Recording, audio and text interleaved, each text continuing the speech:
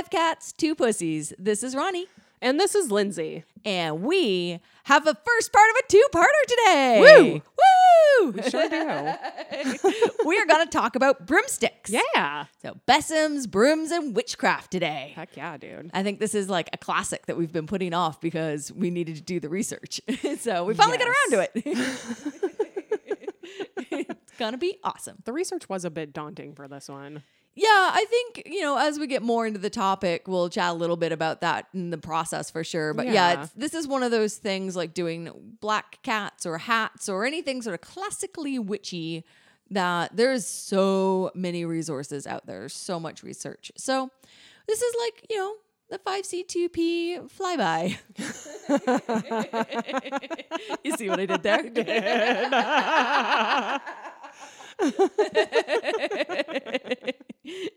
So we're going to start this episode off because it's so damn witchy with lighting our ritual candle right from the top. Oh, I love it. Yeah. You're getting so good at remembering. I know. Yeah. I think it's because I'm eager to jump into our summer candle, which has been gifted to us already. Yeah. And so, I'm ready to get into it and ready to feel summer. We're recording Memorial Day weekend on the rainiest damn weekend of the whole year. It does not feel like summer, but we're going to will it into existence by lighting this candle. I'm into it. Yeah, no, it feels like winter again or like the very beginnings of spring. And I've got to be honest, it's bumming me out a little. Not into it. I'm ready to be warm and to wear shorts and tank tops and be out in the sun for a little too long and get a little too dehydrated out in the sun for too long because I'm drinking too much alcohol and playing bags in the yard and whipping all of your asses again I did on that one night. Yeah, I'm ready for all of that too, including having my ass whipped at cornhole, which is, you are the reigning supreme champion of cornhole. And it was only the one night. Yeah, but it was so thoroughly kicking our asses that title can't be stripped. Yeah, I think it was 13 games in a row. Oh my God, it was insane. Something like that. Yeah, it was crazy. Somebody'll beat me this summer, I'm sure of it. I was just the right amount of drunk and the lighting was just perfect where I could just barely see anything. So every throw was like a throw of faith. And it just worked. Yeah, man, that was your jam. But as much as we wanted to be outside doing that sort of stuff this weekend, we were mostly inside doing inside stuff like a couple of bums because it's raining. However, it is also the first weekend that Massachusetts is fully reopened. And I'm sure if you're listening to this not in Massachusetts, maybe even in Massachusetts, you might be thinking, the fuck? Yeah. And I assure you, we are too. So it's kind of nice. But today was the first day where I walked around where I'm like, I don't have to wear a mask. Do I wear a mask? Some people are wearing masks. Some people aren't. The fuck am I supposed to do here? Yeah, dude. It feels weird. Like you don't really know what to do.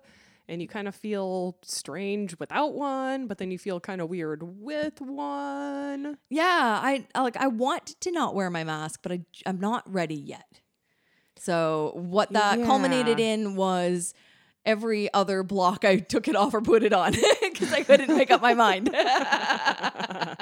I'm very comfortable being maskless outside in general, but like passing people I don't know still makes me like, I'm like, well, this is the polite thing to do is put my mask on. Yeah, I've been pulling it up, passing people, doing the like wear it on your ears and pull it down to your chin when nobody's around and then pulling it up when they walk by. It seems like the polite thing to do. Maybe, other people live in places where there's not that many people walking by them. Yeah. And you totally don't have to wear it. And we don't have to wear it here. It just seems, it's weird. It's just weird. I'm not there yet. So I'm going to do whatever makes me feel comfortable in the moment, even if that moment changes. Yeah. Yeah. And I do look forward to the day where it is comfortable and regular to not wear a mask again, like at all. Yeah. Yeah. But maybe not today. Yeah, it wasn't today. It wasn't today for me. But what was today and what I was feeling in walking around was that feeling of like mask or not, it did feel a little different because there were more people out. and more people in shared public spaces doing things. Today was the first day all year that I took an ass pocket of stickers with me and graffiti stickered 5C2P stickers around Somerville, which Awesome. was super fun and something I love to do. And if you would like, listener, to receive some stickers, I will personally mail you an ass pocket of stickers, not from my ass or pocket, but a nice little stack of stickers that you can put up and around and on your favorite things and in your neighborhood and tag us. So you can always just drop us a line at 5C2Ppod on Gmail or 5C2Ppod on Instagram. Send us a little message with your address and I will drop you a few stickers in the mail to put out wherever you'd like. You know, be polite. That's my only, my personal rule of thumb when graffiti stickering is not on personal property. Yeah. Like, not on private property, public property. I don't give a fuck. Telephone poles, the backs of street signs, public fencing, that sort of shit. Yeah, whatever. But somebody's personal mailbox or private business, no, that's just rude. Yeah, be cool. Be cool about it. Be cool, but I'll send you stickers. So, before we get into broomsticks, although this was a particularly blah week, I have some exciting news to share. Ooh, what you got? Yesterday, I received the Ravenloft book for Dungeons and Dragons. That is so exciting. Yeah. I haven't had a chance to read through the whole thing yet, but I've been skimming. It's got some cool shit in there. So if you're not familiar with this book or this setting, this is more like this is a little bit more like an Eberron book for Dungeons and Dragons. This is a sort of world setting as opposed to an adventure. So it's not an adventure guide. It's not a canned story, but it's got a bunch of resources that dungeon masters can use to help create horror games set in Ravenloft. And I'm so fucking excited to get into it. Is there any cool stuff for players in there? A little bit. There's some extended class stuff. There's an additional sort of subclass or specialty for warlocks and one for bards. And there's some backgrounds, one of which you already have, Lindsay, Yay. in Curse of Strahd. And there's some cool race stuff, but they really focus on the, what's it called?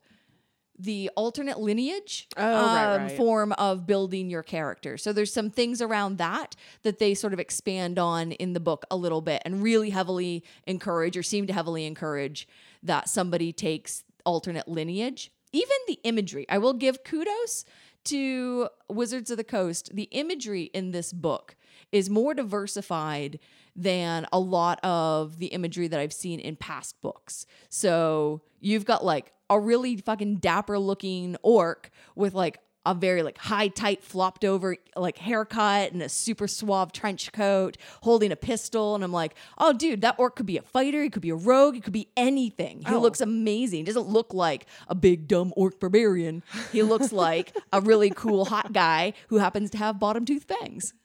Awesome. And so I really and there's a lot more characters of color depicted, not just colorized, but clearly taking inspiration from Asian ancestry or African American ancestry, or it's a much more diversified, really cool art style book, and I'm really into it. And it's very inspiring as a dungeon master to look through it and as a player and be like, man, I could be anything and look however the fuck I want. Sweet, dude. Yeah. So very cool. Very excited to get that. Yeah, super awesome. Lindsay, I gotta ask. Huh. I haven't heard about your cats in a while. Oh, the cats are the cats. So I tried, maybe I told this story before, I don't remember, but I did try to start leaving the bathroom door open again because we've been closing it for the past year because Mr. was pooping in the sink, right? Right. So we got the litter robot and we'd been closing the bathroom door to retrain him to use the litter box, and I started reopening it. And once I started doing that, I found a single tiny turd. Just the one? In the sink.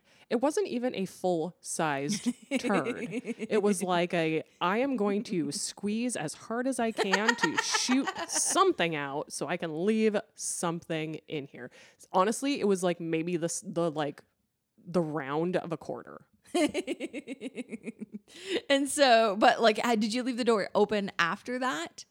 No. Oh, so you immediately were like, No. yeah, no, fuck you. We're not doing this Yeah, again. I was like, fuck you. Yeah. But in Brian seeing me leaving the door open, he thought that we were leaving the door open. So he started doing it. And alas, I found a second turd around the same size. Oh, man. It's like a spite turd. He's like, bitch, you haven't been letting me shit in the sink. I'm going to leave you something in here. 100%. Yep. So rude. Yep. Man, cats in their litter. I shared a little while ago that we tried the like separate food bowl thing to get Kenway to stop scratching the walls and being territorial. Now he just scratches above both food bowls. It didn't fucking work at all. It worked for like a day, and then he was like, "Oh wait." He's like, all of the food is mine. Yeah, he's scratching just as much as ever. So Aww. it's just a thing we're going to have to put up with. Yeah. Yeah. Poor guy. Yeah. Oh well. But yeah, that's just the life of a cat owner. Yeah. Nothing, not a damn thing we can do about it. Just sweep it up and move on. Yes. I did not pick up that turd with my hands, so you know. Not this time. I didn't know you did it with your hands the first time. I remember I told you I had to pick up the cat pee in the litter box with my hand I think so. because Yes. it like flopped out. Yes. Yeah. Yeah. I mean, I used a piece of toilet yeah, paper. I was gonna for say you're this. in the bathroom. I just sort of assume you've got toilet paper around. I'm making assumptions here. I think they're safe ones.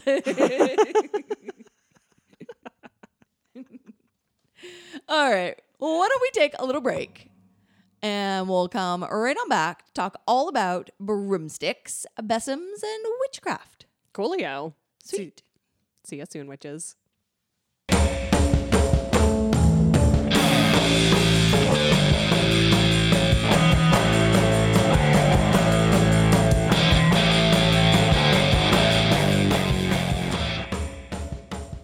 Welcome back. Oh, thanks, dude. All right. We're going to get right in to this topic because there's a fair amount to cover here. But before we do, I sort of want to put out there that because there's so much, there's the art history, there's the herbal lore side, there's the craftsmanship, there's the folklore, there's folklore in different countries. There's so much to cover when it comes to brooms, broomsticks, besoms, and association with witchcraft, that this is going to be our version of it. So our 45-minute podcast flyby on broomsticks, besoms, and witchcraft. Sound good? Sounds good to me. Okay, Yeah. cool. So before we get into what they're used for and what the association with witches and brooms and flying and all those good fun things, we're going to do our due diligence and define what is a besom and how does that differ, or how is it similar to a broomstick? Because I know I am going to use the words pretty much interchangeably because I fuck shit like that up all the time. So essentially, a besom is a broom that is made of twigs tied around a stick. So once upon a time, there was no woven corn husk, nylon, made in Mexico brooms. It was just, here's a stick with some twigs tied around it, and you use that to sweep out your house and steps and courtyard and whatever. Okay. And it was that traditional, when you see sort of that round-shaped broom, that's a besom. So it's both the shape and the materials, but it's now sort of more commonly used or referred to when you're thinking of a witch's broom. Some books will only use the word besom to sort of identify like, this is a broom for witchcraft, as opposed to an orange push broom that you bought at Ace Hardware. Heard. So all besoms are brooms, but not all brooms are besoms. Yeah. Great. Perfect. We nailed it.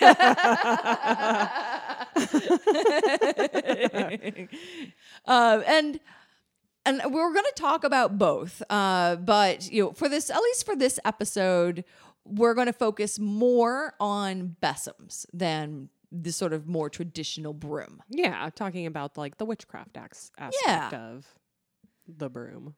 And I also wanted to point out that it's so interchangeable. It's become so intertwined, the idea of witchcraft, witches, and besoms throughout history, that the word besom actually has become slang for women of different reputations, shall we say. Oh. So in different parts of the world, a besom can mean a woman of low moral standing, a prostitute or hussy. In England, it is thought to be a crotchety old woman. Yes. In Normandy, the word sobak means besom, but it translates essentially to mean woman with a broom. So there is an entire word for woman with a broom. And in German, there is a phrase of, I think it's altbesom, which means old broom, but it doesn't apply to the appliance or whatever, the tool, it doesn't apply to an actual broomstick. That term and phrasing, old broom, only applies to people. Oh. So it's almost like calling somebody a hag, right? Or I don't know what, like, you old bag. Like, it's, yeah. Like you call them an old broom instead. Like you're worn and tired and just done. Yeah, or like, I don't know, you're stiff and stuck in your ways. You're crotchety and weird. I don't know. I don't know exactly where it comes from beyond the idea of like a woman with a broom usually was up to no good until brooms became more of like a Puritan cleaning your house kind of thing. Yeah. Huh. That's crazy. I mean, brooms and besoms have been associated with witches for centuries, dude, like a really long time. So it does make sense that they would use this word and apply it to people in that way. Yeah. To some extent. We wanted to, there's so many, but we wanted to highlight a couple of our favorites. Yeah. A couple of fun ones for you. Yeah. So in Ireland in 1324, a wealthy widow named Alice Keitler was accused of witchcraft. And among the many accusations against her was one that she had been spotted sweeping her neighbor's doorstep in an attempt to sweep away their good fortune from the house and into her own. So greedy. Now, in discussing this episode and the different things we were going to chat about, I liked that you were like, well, maybe she just had OCD and was like, bitch, you can't clean your doorstep. I mean, it's totally possible. Like, people get crazy about that kind of stuff. I know I like things a certain way at my place, and it was like, say that I just cleaned up and swept up my porch, and, my neighbor's porch has birdseed all over it or something. It does, sometimes make me crazy. This is actually a true story, and It happens, and, my neighbor's porch has birdseed all over it, which is connected to my porch. So sometimes I sweep her side of the porch. When I rake leaves in the fall or in the spring, when we're cleaning up, having like yard appreciation days, I clean up my neighbors' areas as well, not just my own. One, it's rude, and to just do my own. And, I'm sure that there is a time, like if I were to I don't know, if I raked my neighbor's portion and then I accidentally caught a wire or broke something or whatever, then I'm sure they would be like, oh, blame me. Except if this was in the 1200s, they'd be like, you took my good luck. I think that's, sometimes just sweeping your neighbor's porch or doing whatever is a nice thing to do. Not only is it something that's going to help them out, whether or not they care, it's also something that's probably going to help out your mental health, if that's why you're doing it. That's fair. I think the most popular one, or one that comes to mind often when you're thinking of that sort of traditional imagery of witches and broomsticks in history, is the depiction of witches flying that comes from the illustrated manuscript of a poem Le Champion de Dames, which I think is The Champion of Women, which was written in 1451 by Martin Lefranc. And basically, this isn't actually, it's a picture of a witch, but the little caption above it identifies the image as a Valdesinian, a member of a breakaway Christian sect that was declared as heretical by the Holy Roman Church in the early 13th century. So they were Christians who weren't Christian enough, or Catholic enough, I guess, in this case, and then got depicted as witches. Tale as old as time. Everyone's a witch. Plop them on a broomstick. You know, though, the first person that was recorded confessing to riding on a broomstick was actually a man. Oh. Yeah. Imagine that. I know, right? Yeah, it was this Augustinian priest, and he had publicly scoffed at the church's warnings that witches were running amok in the countryside. So he was charged with making pacts with the devil and flying about on broomsticks. Basically was charged with witchcraft. Basically. Now, he did confess to his crimes. The confession was tortured out of him. Such a good confession. Right. After which he did repent, but he was sentenced to be imprisoned for the rest of his life. Dude, because he was like, witches. Yeah, right? Very little tolerance. They're like, you scoff? You must be a witch too. Oh my God. Oh my God. Well, witches have been depicted as flying around on a bunch of stuff. Oh, yeah. Not just broomsticks. Oh, yeah. And one of the things that I actually read in relation to male witches or warlocks and flying was they are more often depicted to be flying on pitchforks than besoms. Oh. Which I thought was kind of neat. It's sort of that same era, like farmy tool in my head. Oh, okay. So like a man is more likely to like pitch hay with a pitchfork, and a woman is more likely to do something a little more domestic, like sweeping the house. Yeah. Yep, that makes sense. Yep, that's what I had in my head anyway. Yeah. But, witches can, ride goats or horses or pigs or wolves. Shovels. That was a new one. Shovels. Shovel seems like it would be kind of heavy. Yeah, right? I mean, I guess so does a goat, but... Well, when I'm thinking about the live animals, I assume that the animal has the magical power to fly, like and you're just sitting on it. The object or the animal is has the enchantment right. on it. Yes, exactly. The last one that I saw was there are some depictions of witches riding quote unquote unwilling gentlemen, which is a little which is kind of funny. And then when you think about it, it's like, oh no, that's sexual assault. Man. I mean, yeah, it is. But also these are depictions and they're probably like super old. So who knows what people were really into and who knows if they were really unwilling. That's true. And a lot of these images are not, I saw a woman soaring through the sky on a broomstick. Yeah. It's just a metaphor for what's actually happening. Exactly. As much as, oh my God, do I wish we could just plop our ass down on a broomstick and fly around. Dude, I know, right? It would be so cool. It would be really fun. Would you go upside down? I would, yes, probably. I would get my license for a broomstick before I get my license for a car. No, you wouldn't. I might.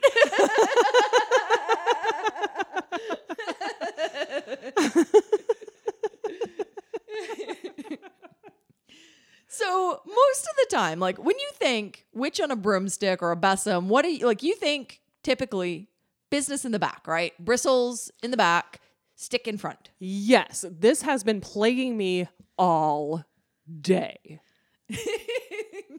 All day since this morning, I have been trying to find out why some of the most early depictions of witches on brooms shows the bristles in the front. Okay, now you found an article where basically a witch or a witch enthusiast suggested that it was because of the phallic shape and nature of the broom, so it should be pointing with the penis end towards the woman. Yes. Towards her front. Yes, an actual witch, not a witch enthusiast. Okay. He suggested that, everything that you see in like modern media, like The Wizard of Oz or Harry Potter, he says that they are writing those brooms wrong. and that there is no way that in real life those brooms would fly because they are riding them the wrong way. Now, he doesn't really give an explanation other than it's because it is a phallic symbol. Right. So this is where I'm sticking to this witch lacks imagination. Possibly. I mean, aerodynamically speaking, it does make more sense for the bristles to be in the back. You would think that if they were in the front and you were flying forward, that the bristles would slow you down. Yeah, that's what I would think too. And I'm trying to think of like all the different things that I know about like the twigs and the magic imbued in them and all that sort of stuff. And, you know, I guess it kind of also depends, are you thinking about your broom pulling you forward? Because a lot of the magic that is supposed to make the broom fly, according to witch lore, is in the bristles themselves, the twigs. And so I'm wondering if it's like the broom's supposed to pull you up and pull you forward versus propel you from behind. That actually makes a lot of sense. Maybe. Then. Yeah. But as in relation to just it being a phallic symbol, I'm like, I don't know. Yeah, I can have a dick from the front or the back. It's like whatever. It's it's just as phallic either way, missionary or doggy style, like whatever. You're just gonna like you're still writing it. Exactly. Does it matter? And if his argument is that it is a phallic symbol, it leads me to think maybe, just maybe, it was positioned that way with the bristles in the front because it was going to be easier to apply flying ointment. To the bristles? No, to the stick and to your vagina. Oh, maybe. Maybe. I still think it's just as easy from the other direction. I mean, yeah, I think it's fine. I think you can do it from whatever way. Yeah. I mean, it hasn't always been that way. It's basically flip-flopped. So, you know, the earliest imagery that sort of relates to this is actually from a 12th century German cathedral where they found a painting of a naked woman wearing a cloak riding a thistle. And so the bushy end of the thistle is behind her. Mm-hmm. And that's supposed to be thought to be the earliest version of a woman on a besom that we have. And then around the 17th century, they got flipped around. And so then witches were depicted, like we were saying, with the bristles in the front. Right. Sometimes with candles in them.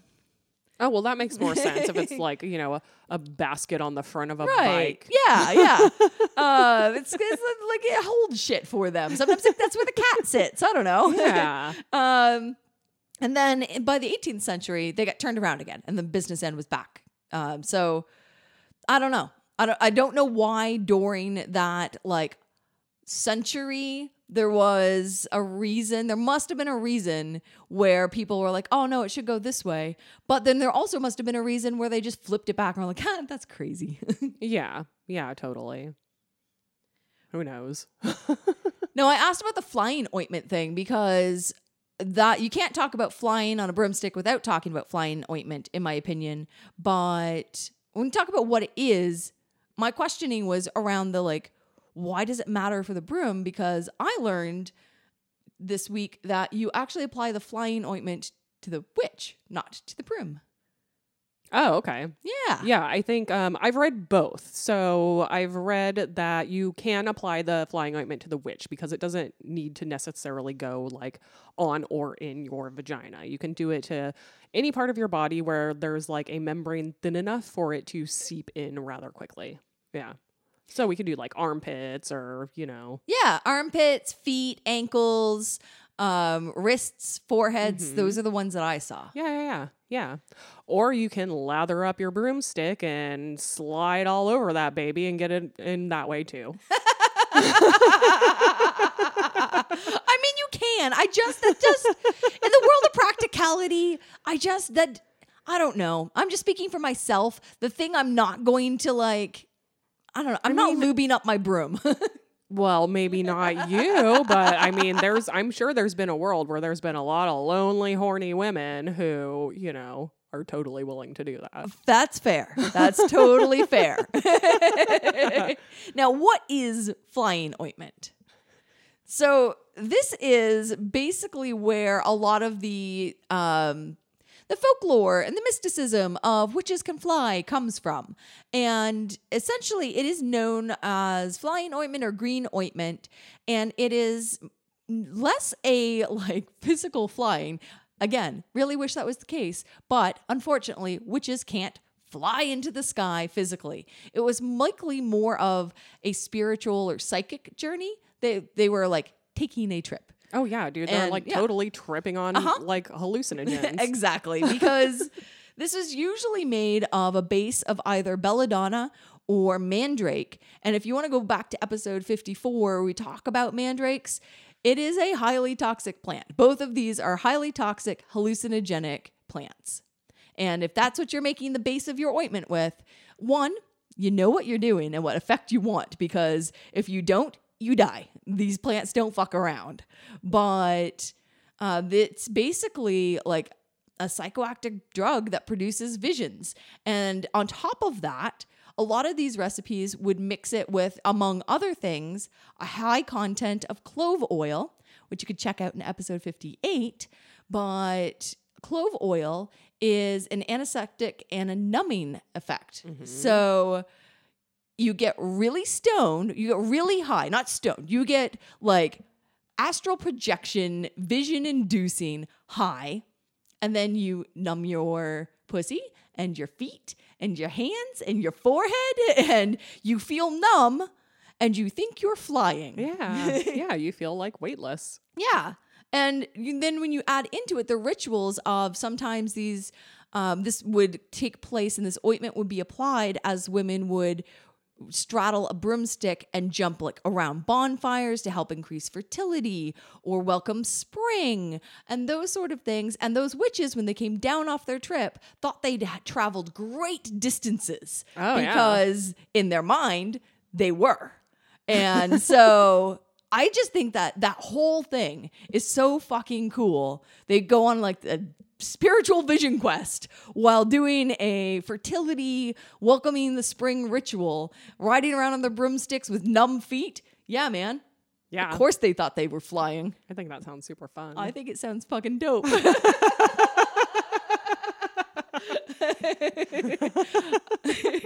like, wait, how do I make this? All right. So that was a lot. We got a little bit of history. We got a whole lot of fun.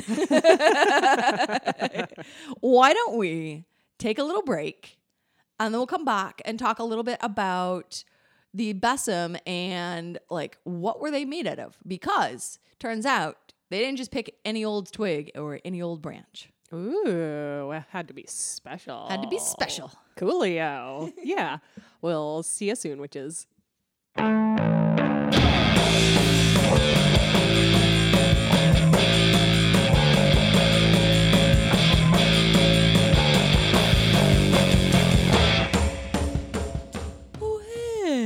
Oh, hi.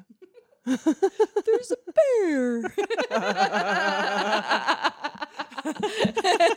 I'm sorry if this is your first episode. That is an inside D&D joke that is only funny to us. I'm so sorry, but we're going to keep doing it. Okay, so we were talking about broomsticks and besoms and flying ointment, but we haven't really talked about the besom itself. And I want to touch a little bit on the traditional besom and the materials that it's made from, because they are traditional, they're specific materials. And, you know, you could basically, in theory, take any old stick and any old bunch of twigs, tie them together, and it's a broom, it's a besom. But as it relates to witchcraft, there's some rules. Or I'm not going to say rules, there's some guidelines. Okay, cool. So the most important thing is, what are the two pieces of this made from? And we're going to start with the broomstick. So most traditional besoms use an ash or hazel shaft. Now, those are two types of trees, and their thought there is ash is actually supposed to protect the rider, specifically from drowning. It was the one that I saw more than once, was like, ash will protect you from drowning if you fall off over the water. And I'm like, what? Well, I don't know. It was so weird. If you fall off, you don't have the broom with you anymore, do you? I don't think so. That's literally, that's like, I saw that more than once and it was so weird that I had to mention it. But it was supposed to protect a witch from drowning. And the second part, the hazelwood has a strong association with wisdom. So that one makes a little bit more sense. And essentially you're selecting a branch that is an appropriate length, and for you and your needs, depending on how tall you are and all those good things. But you're choosing one that is relatively knot free, so as few little branches coming off of it as possible, and you let it cure, you let it dry. And when it dries, you want to make sure that the bark doesn't peel off. So sometimes if you're drying a branch, the bark will like peel back and get all like curly on the ends. And that's supposed to be like a bad branch. Don't choose that one. Oh, okay. Yeah. So, and there's some don'ts as well. So the do's are ash or hazelwood. Now the don'ts for a broomstick, pretty big don't was elderwood. And that's because when Besoms were at their sort of height of popularity, elderwood was really strongly associated with death and was often planted next to the graves in Christian churchyards.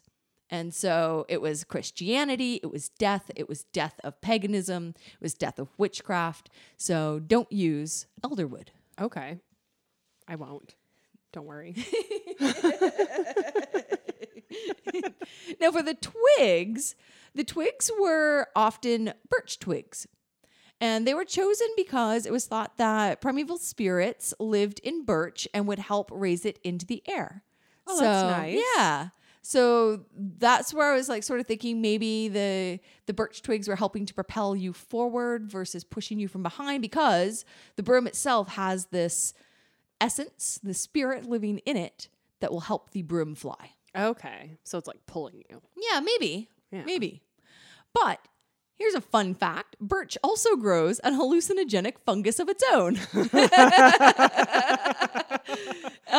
So this fungus actually causes the thinner branches on birch trees to splinter into more branches. So they become bushy and they have this wild twiggy outgrowth known as witch's broom. Oh, okay. So I don't know which one came first. I don't know either. But essentially, yeah, that's the fungus can make you hallucinate if you eat it. So don't do that. But it's known as witch's broom. And then the whole thing, if you want to get real spiritual about it, the whole thing would be tied with willow. So you take the like long stringy like branches from willow and you wrap that around it. And now that has an actual practical effect, that as the willow twigs, I'm going to call them the willow fronds, I don't know what the little skinny branches. Yeah. As they dry, they actually shrink and tighten. And so you wrap this as tight as you can around your birch twigs. And then as it dries, it's just going to lock it in more and get tighter and tighter. Oh, cool. Yeah. So willow's also the sacred tree of Hecate. Oh, nice. Yeah. Awesome. I know of a willow tree around here. Oh, do you? I do. Ooh. Mm-hmm. I was over by my place. Oh. Or it used to be anyway. I don't know. I haven't been down that street in a while, but... So some besom makers will explore a little bit with different things. So if you see one that's like, an artisan has made a besom using forsythia is also really popular for the twig part. Oh, okay. Heather is really popular, especially with the flowers still dried onto it. The white heather of the moors in the UK is much more rare than the purple. So that was also thought to bring good luck. And sometimes even pussy willows can be bound together, especially for besoms that are used to welcome the spring. What about like feathers? Feathers seems like it would work for a broom material too. No, I didn't see anything about feathers, and I wonder if that's because it's an animal part. Could be. As opposed to a tree or plant material. Yeah, it could be. Because everything I saw was plant material only. But I don't know. I mean, I guess it would depend on your personal practice. Yeah, I guess so. So aside from taking cool spiritual trips and jumping over fires, besoms or broomsticks are, as we said, used in a lot of springtime festivals as a symbol of fertility. And people can like shake them, dance them, ride them, leap over brooms themselves, dance around bonfires with them. And as we said, the broom represents this sort of phallic energy. So the shaft is supposed to be the masculine, the twigs are supposed to be the feminine, and they come together to create this sort of fertile symbol. And that's what's like related to spring and new growth and a prosperous growing season and harvest and all those good things. So brooms and spring and festivals. Yeah. They all just go together. Bunch of wild hallucinating witches Oh, yeah. riding around on them. Love it. But I think we'd be remiss or impolite, at least, if we didn't mention that in Wiccan practices, the broom is a very sacred tool. So we, again, if you're just listening for the first, second, fourth time, we haven't mentioned this in a while. We are not Wiccan. We don't dive a lot into specific practices that we don't know a lot about. But I think it's important to mention and recognize that this is a very important tool for Wiccan practices and Wiccan witches. And it's used to basically cleanse and purify a space. So most common, it's a ritual circle. And so like as they're getting ready to cast a spell or create a ritual circle, to ritually cleanse the casting area, there is, before a spell is performed, there's the sort of symbolic sweeping. So you'd use a besom to sweep away negative energy and astral buildup. So the high priestess or priest would walk clockwise, sort of tracing the circle, sweeping with the broom a few inches off the ground and sweeping away all the negative energy and cleaning it for that sacred space to be able to perform a spell. And then lastly, the last little one that I found is it's also an important part of the hand fasting ceremony. So basically a Wiccan wedding tradition.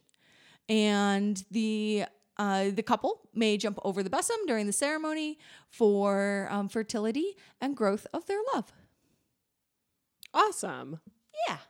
So it's one of those, like, you know, sort of the main tools. You got pentagrams and chalices and cups and cauldrons, and in Wiccan, you've also got a besom, which I thought was pretty cool. Yeah, it is really cool. Thank you for doing all that research and finding all that stuff. Such cool information. And that is just like truly the tip of the iceberg. There's so much out there. And I gathered this information from all over the place. Some of the ones that really stood out to me were Enchanted Living magazine had a pretty good article on brooms, besoms, history, and lore. Purdue Education had a cool thing on stuff that we're going to get into actually next episode around corn brooms. And Mother Earth News had some cool stuff. The website Witchcraft and Witches had some cool stuff around where the term besom came from and what does it mean today. So there's a lot out there. Pick and choose what works for you. That's all I got to say about that. So as we alluded, this is a 2-part episode. This is part 1. And next week, we're going to come back and talk about how to make a broom. Because I'm not going to lie, I got reeled down a rabbit hole on how to make brooms. And we talked a little bit how to make besom. But I got really intrigued on not just the besom making, but the more traditional sort of corn broom side of things. And I know besoms are more associated with witchcraft than a corn broom, but fuck it, it's our podcast. We're going to talk about what we want. Yeah, totally. So next episode, come on back and we're going to talk about how to make a broom as well as some cool superstitions. Love it. Sweet. So excited. Awesome. Well, get your fly-in ointment, enjoy your trip, and we'll see you next week. But remember, no pervs, no Nazis. Totally.